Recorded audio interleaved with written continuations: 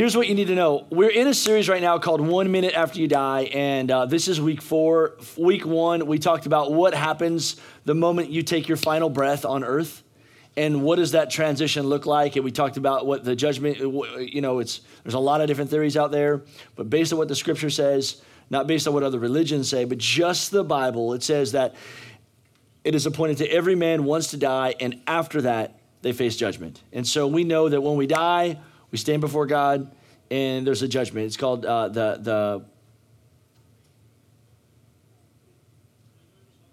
don't know what it's called right now. The judgment seat of Christ. I'm hearing other people in my head right now. And so it's not the judgment seat of Christ. It's the great throne judgment. That's what it is.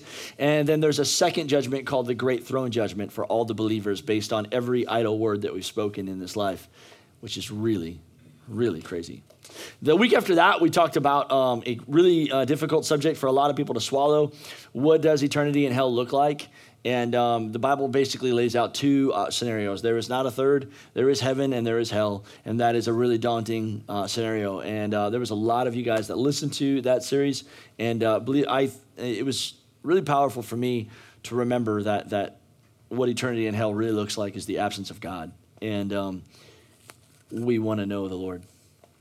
Last week, Will Doyle spoke, and it was really good. I was like, man, if anyone else ever wants to speak at church, you can just tell me about it, and I'll get you signed up. It'd be great. I liked it when other people speak, and I get to sit back and not stress out for a week. Will did fantastic last week talking about how to share your faith, and we went and did Serve Sunday, which was pretty cool. This week, we are not going to do a Hosanna service. What is that called? Palm Sunday. We're not doing that, even though it's actually a really cool sermon. I like that a lot. We're going to finish this series, and then next week we're going to do Easter. We have a new series called The Great I Am. And so anyways, if you guys would all stand to your feet, I'm going to read a few verses to you. In doing this series, I got to let you know, it is really overwhelming to try to figure out how to put words to what is going to be the greatest place any of us has ever been to in our life. I've been to Telluride, Colorado before, and it's really hard to put into words to people how glorious of a place it is. And with that being said, if you've been to somewhere awesome, it's really hard to come back and be like, you know what? Even if you have a photo, it just doesn't translate. So unfortunately for you, I have to describe the greatest thing in the world, and hopefully I can illustrate it for you. But I found a verse that kind of lets me off the hook a little bit, and I wanted to read it to you. And this is what the Apostle Paul said. He said this: "No eye has seen, nor ear has heard, and mind has not imagined what God has prepared for those who love him." Isn't that crazy? It doesn't matter how good of a job I tell you about what we know is going to happen. We simply could not understand it, imagine it, picture it, or hear it. The good things that God has prepared for those who love him. That is awesome. Let me read you one more verse here. This is in John chapter 14. And Jesus said, "Do not let your hearts be troubled, friends. You believe in God, believe also in me. In my Father's house there are many rooms, and if it weren't so, I would not have told you. But I am going to prepare a place for you. And if I go to prepare a place for you, I will come back and take you to be with me, that where you are also may be where I am. You know the way to the place where I am going." And then doubting Thomas said, "Lord, we don't know where you're going, so how, in fact, can we know the way?" Jesus answered with the most epic words, "I am the way, I am the truth, and I am the life, and no one comes to the Father except through me." Lord Jesus, would you have your way in this place today? Amen.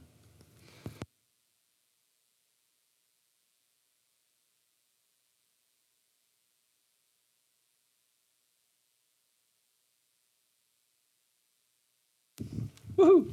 I'm like, man, I left it somewhere I know. All right. Thank you. The first thing that I'm going to try to do today is define to you what the place of heaven looks like with some details. And the Apostle John was on an island called Patmos, and he continually preached the gospel, and he was old. He was the only apostle that wasn't martyred. The Apostle John preached the gospel so much, they stoned him, they threw rocks at him, they tried boiling him in oil. and nothing could kill him. So they figured in order to keep this guy from shutting his mouth, what we'll do is we'll just put him on an island where no one else lives. And that will shut him up.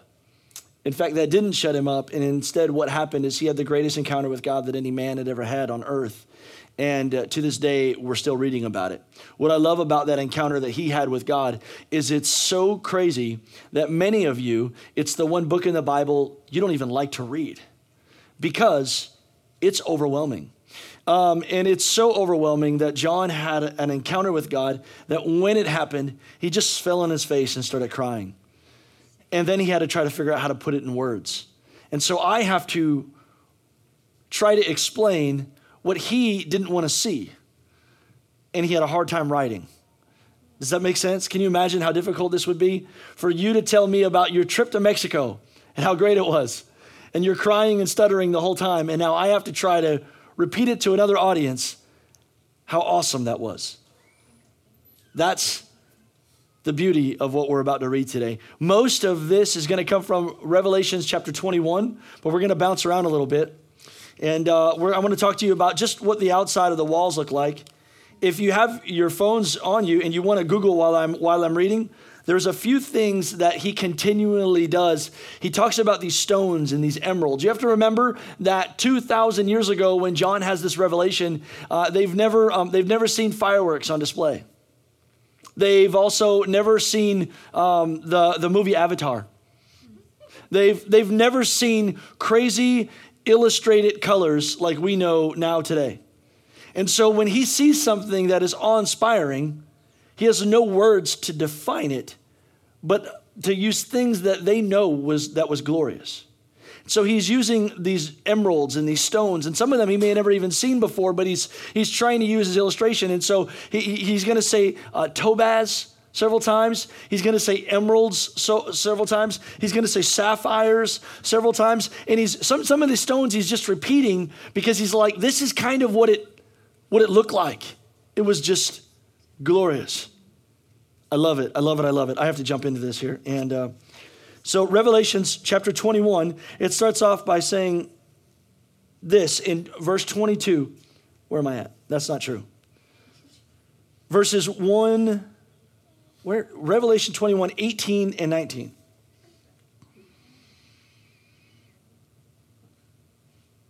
The walls were made of jasper, and the city was pure gold and as clear as glass. Now, I don't even know if he knows how to say it was pure gold. I Googled I was going to try to put some images on the screen for you, but I realized it would maybe just be distracting. But I Googled some images of what streets of gold could look like. And in England, someone made bricks of gold, and they created a small street, and it looked pretty neat. But I love that in heaven, what we find to be of the greatest commodity and the greatest wealth is common to the point where we walk on it as if it's nothing. And that is pretty neat.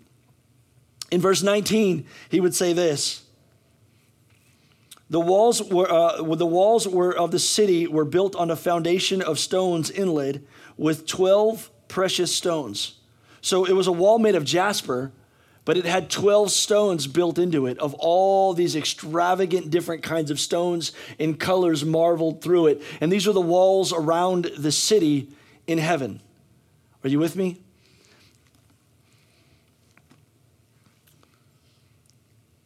The 12 gates were made of pearls, and each gate was made from one single pearl. And he says again, and the main street was pure gold and as clear as glass. I love this. Each gate was one gorgeous, glorious pearl. It wasn't, in fact, a pearl. He was trying to find a word that he can translate from what little understanding he had of things that were so visually stunning to him that he could bring it back to a place that we can understand. I'm going to read to you Revelations 21, same chapter, but verses 1 through 3. And he says this. He says, then I saw heaven. Now, it's important that you understand that going back to week 1, there is the great throne judgment where he will separate, according to Scripture, according to the Bible, He will separate everyone, whether they're going to heaven and to hell. After this, there will be another judgment that will come. We don't know if it's right away, instantly, or after, but we do know that after this judgment comes, this is when God places us with our reward in what is going to be our new paradise.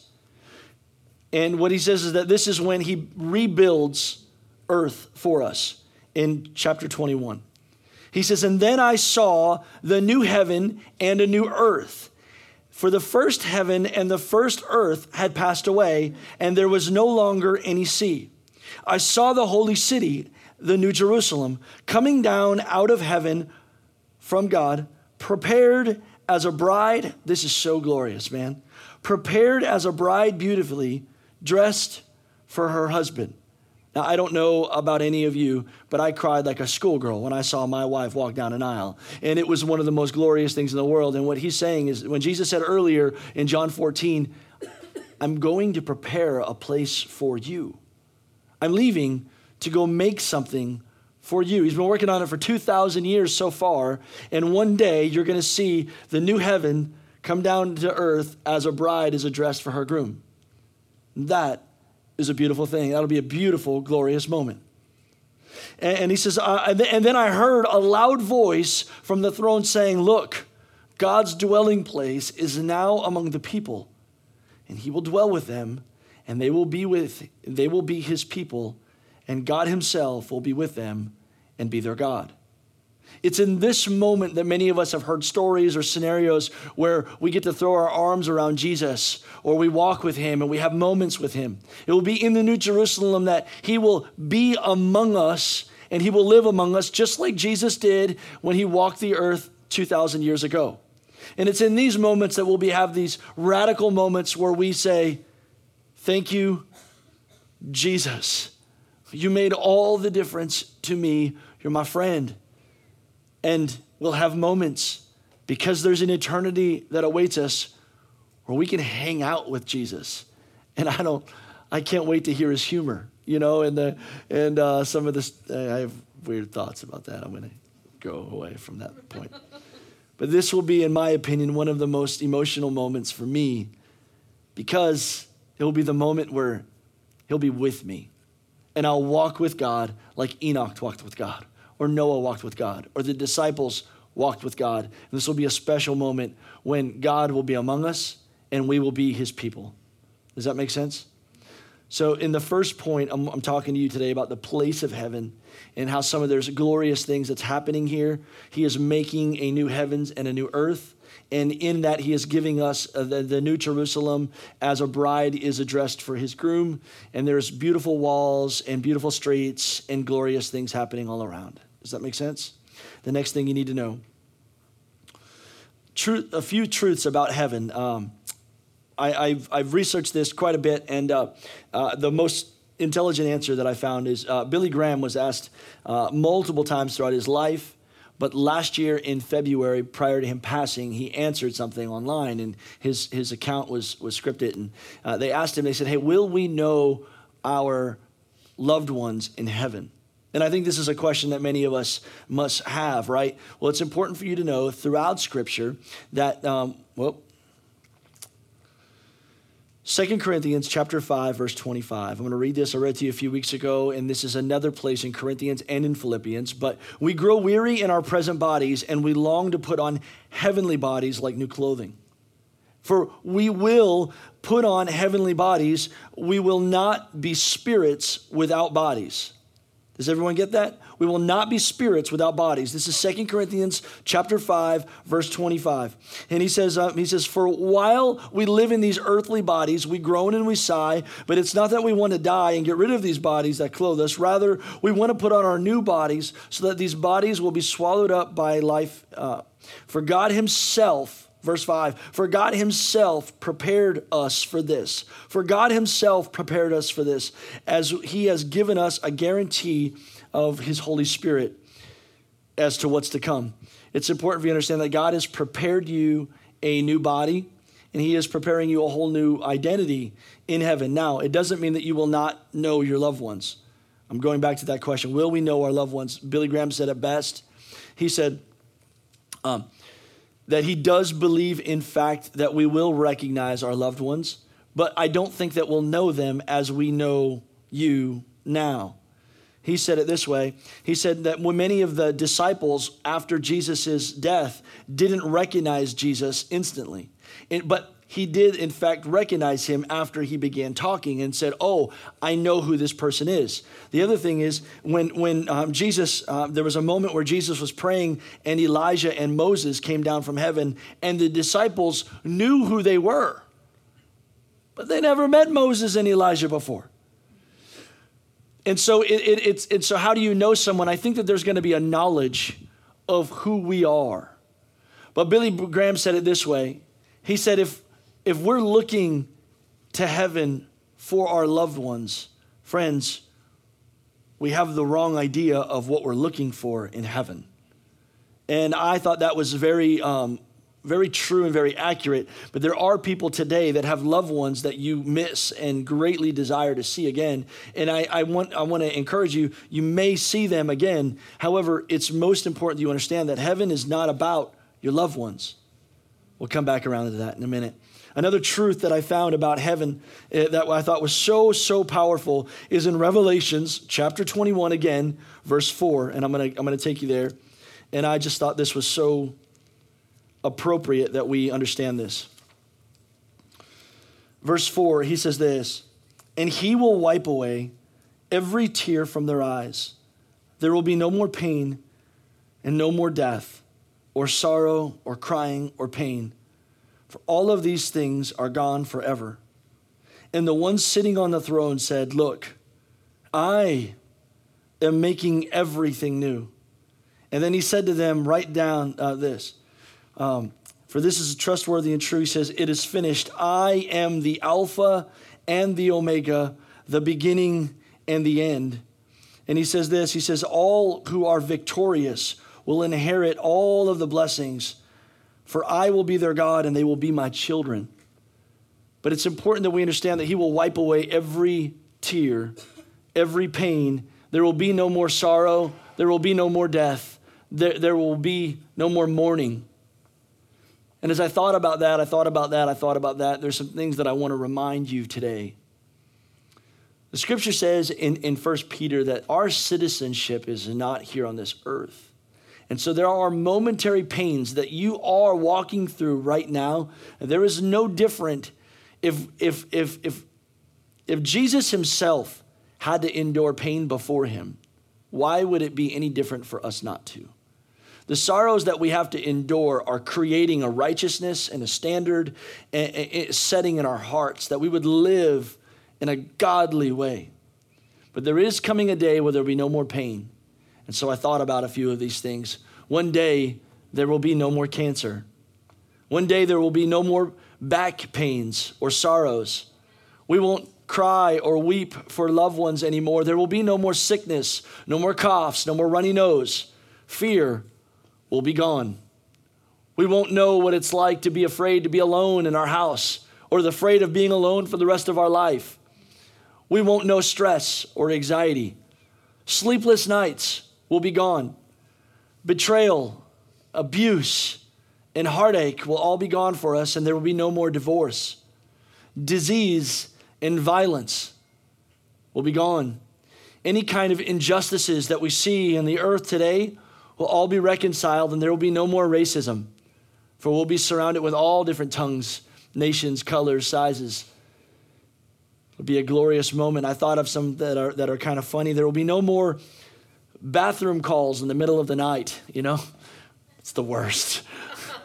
There will be no more bad breath, no more Monday mornings. And that time of the month, it'll be gone for everyone. Can I get a hallelujah? Everyone will be done with that time of the month. Praise the Lord. For Jesus says that I am making everything new. You have to hear this. This is the words of our Savior and the words of him that gives life. He said, I am making everything new. I am making your body new. I am making this earth new. I am making this heaven new. And then he says this in Revelations chapter 21 also, verses 20 through 27. He says, I saw no temple in the city, for the Lord God Almighty and the Lamb are its temple. And the city has no need of sun or moon, for the glory of God illuminates the city, and the Lamb is its light. The nations will walk in the light, and the kings of the world will enter into the city with all of their glory. Its gates will never be closed at the end of the day because there is no more night there. That's a glorious, glorious, glorious thought. He says, nothing evil will ever be allowed to enter, but only those whose names are written in the Lamb's book of life. I love this. And so this is what heaven will be like. These are some simple facts about it. There is no more pain or suffering. Truth, it is going to be made of glorious colors, and there's glorious things happening. There's feast, there's food in heaven. Turns out there are some animals in heaven. I don't know if you know this. I don't know if all dogs go to heaven, but I do know that there are horses in heaven because Jesus is coming back riding on a white horse. So I don't know. I'm gonna say there's puppies in heaven. There's no cats though. Just want to let you know, all you cat lovers, no cats in heaven. Just puppies. Yeah, not even big ones, just the little ones. That like when they chew on your finger, it's like cute and their breaths are bad. Here's my third point that I think is important that we have to kind of zone in on, and we're going to go back into a time of worship here. After these things I looked, and try to stay in with me, because listen, this is so hard to illustrate these things to you. I know there's a lot of questions. I don't even know if I'm answering the questions you have, but I tried to just filter through everything that I could find throughout the scriptures. I literally went through the New Testament to find anything about the heaven, and I wanted to kind of narrow it down to what was most important. So it is a glorious place, and it's prepared for those that love him, and there's going to be glorious things there. But here's what I believe was the main highlight. In Revelations chapter 4, you got to zero in your mind on this. After these things I looked, and behold, a door was standing open in heaven. And the first voice which I heard was like a trumpet speaking to me. Now, I love that he's using words to try to define these things. It says that this dude's voice sounded like a trumpet standing behind him. That is absolutely terrifying. Like, can you imagine? Oh, man. Speaking to me saying, come up here. I want to show you things which you must take place after this. Whew. And the moment that God says, come up here, how glorious that would be. Immediately I was in the Spirit, and behold, a throne set in heaven, and the one that sat on the throne, he who sat on the throne, he was like a jasper or a sardius stone in appearance. And there was this great rainbow that showed around him in appearance, kind of like an emerald. And then he goes on to say this in verse 10. For I was in the Spirit on the Lord's day, and and this is chapter 1, and I heard behind me a loud voice as a trumpet saying, I am the Alpha, and I am the Omega, I am the first, and I am the last. And then I turned to see the voice of the one that spoke to me. And having turned, I saw 7 golden lampstands. And in the midst of the 7 lampstands was one like the Son of Man, clothed in a garment down to his feet and girded to his chest in this golden band. His hair and his head were as white as wool and as white as snow. And his eyes were like a flame of fire. His feet were like fine brass and as refined in a furnace. And his voice had the sound of many waters.